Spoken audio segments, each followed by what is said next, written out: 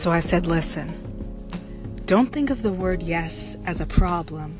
Think of it as a solvent.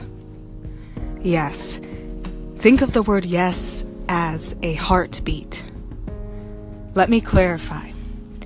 When you think of the word yes, hear it in heartbeat.